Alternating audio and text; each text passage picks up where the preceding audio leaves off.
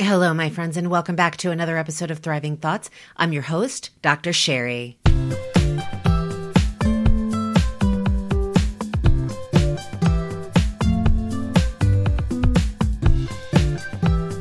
Speech has power. Words do not fade. What starts out as a sound ends in a deed. That's a quote by Abraham Joshua Heschel. If you've been around me for any length of time, you know that I am a stickler for words. I constantly confront both myself and others, including those that I coach, and even my friends and family, and it probably gets on their nerves if I'm honest, but I won't stop, and you're welcome for that, because words have the power to formulate your reality. You know, we talk about having a thriving thought world here, and the reason that we talk about that is because the thoughts that we think become our realities. They become our lives, right? If we're doubting ourselves, then that's going to come out in the way that we present ourselves to people, in our behaviors, in our choices. If we doubt ourselves, we're not going to take on that big, challenging task because we're going to think that we don't do it, right? So words do matter. Much to the chagrin of playground bullies everywhere, sticks and stones can break my bones, but words will never hurt me. Words, my friends, do have the power to hurt you. In fact, the book of Proverbs says that death and life are in the power of the tongue. I want you to hear that. I want you to hear how profound that is. Those two quotes. The one that words start out as a sound and they end in a deed. And then the proverb that death and life are in the power of the tongue. My friends, I feel so compelled to share with you why I'm such a stickler and where you can start off applying this to your life so that you can thrive. You know, when we change our words, we change our life. Why? Not because words have some elusive, mystical, magical properties. No, because words start out as sound or as thought even inside of our brains, and they end up in deed of what we choose to feel, indeed of what we continue to choose to think, indeed of what we do. Words can change your life because they change you.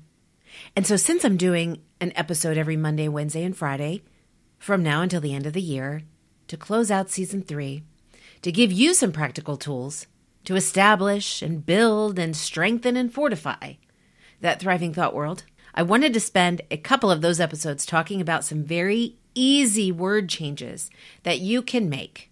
And today, we're going to talk about my biggest pet peeve. Now, you're probably thinking, Dr. Sherry doesn't have any pet peeves. Nothing gets on her nerves, right? She's a thriving woman. Yes, I am a thriving woman because I acknowledge that there are things that get on my nerves, but it's not just getting on my nerves for the sake of getting on my nerves. My friend, my arch word nemesis is the word try. Listen, if you choose to eliminate the word try and replace it with I will or I won't, your life will change. You know, in the episode from Wednesday, we talked about how to gain control, take back control of your life. Words are just another way to take back control of your life. Let me just share with you why this is such a pet peeve and how it's perpetuated and accepted in our society. And every time it's used and accepted by both the user and the person who's hearing it, every time we strip ourselves of more and more power. Let me give you a simple example. I used to have an employee who was perpetually late for work. And it was a pet peeve, but it was something I could deal with. What I couldn't deal with was when she said, I try to be here on time. And my response is, you either do or you don't. There is no try. That sounds familiar, doesn't it? Well, it should, because that's what Master Yoda said. Not Master Yoder, but Master Yoda. Master Yoda said, no, try not, do or do not. There is no try. So let me ask you a question so that you can apply this to your own life and hold yourself to task. Be honest with yourself like we talked about in Wednesday's episode. When's the last time you tried to do something and actually did it? Like, did you try to lose weight or did you lose the weight? Did you try to get to work on time or did you get to work on time? Did you try to give a friend a call to check in on them, or did you give the friend a call? When we say the word or the phrase, I'll try, we essentially present to the world that we have a non-committal character. Oh, I know I just stepped on some toes there, friends. But it's true. When will we take back control of our lives with the words that we use and commit to follow through with something, not saying I'll try, not waiting for the next better thing to come along, not waiting for an excuse to bow out of what you said you would try to do? When are you going to hold yourself accountable?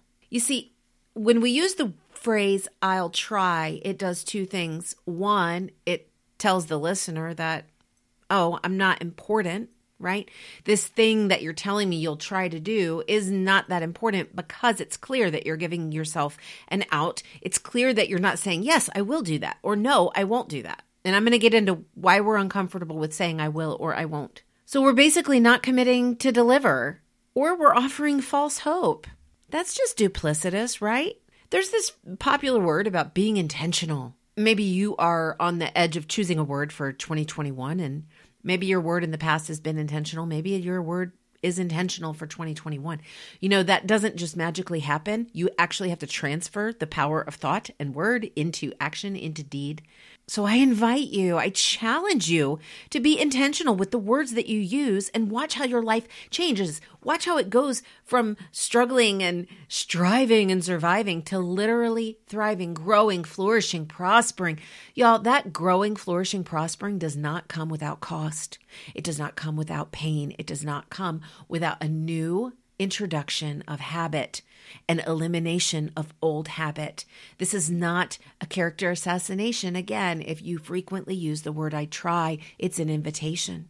It's an invitation to thrive. The first thing that happens when we use the words I'll try is we commit to not deliver. Basically, we don't commit to anything. The second thing that happens is we reinforce for ourselves that whatever it is we are going to try to do is not a priority. In fact, we're giving ourselves permission to not set priorities, to not be intentional. We're saying, oh, I'll try to work out later today. And then at the end of the day, oh man, I tried, but life just got in the way. Did you or did you not? It's not about trying. There is no try.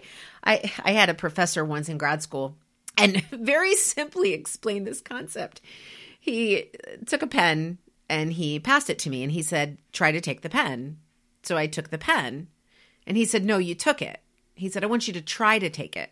I said, okay. So I grabbed the other end of the pen and I kind of tugged on it a little half-heartedly, not really expecting to move it. And he's like, no, you're not trying to do anything. You're just playing with the pen. So then I just left it in his hand and he said, so you didn't take the pen. So essentially, it's impossible for there to be a try. You either do it or you don't. Now, sometimes, yes, when we commit to do something, sometimes life events happen and they interfere, but that should be the exception rather than the rule, particularly if we want to develop a character of commitment. And that is not for other people, by the way, that character of commitment. That's important to other people, but it's most important to you. I've said before that, it's kind of easy to keep the commitments that we make to other people, but it's really, really difficult to keep the commitments that we make to ourselves. This is a very simple opportunity for you to keep this commitment to yourself. Instead of saying, I'll try, replace it with, I will or I won't. Now, I know for some of you, you just listened to those words, I will or I won't, and that challenge to say those words instead of I'll try, and your skin started to crawl a little bit. Oh, you're getting all squirmy in your seat. You don't want to hear that. You don't want to have to commit to stuff. Listen, you don't have to. You get to.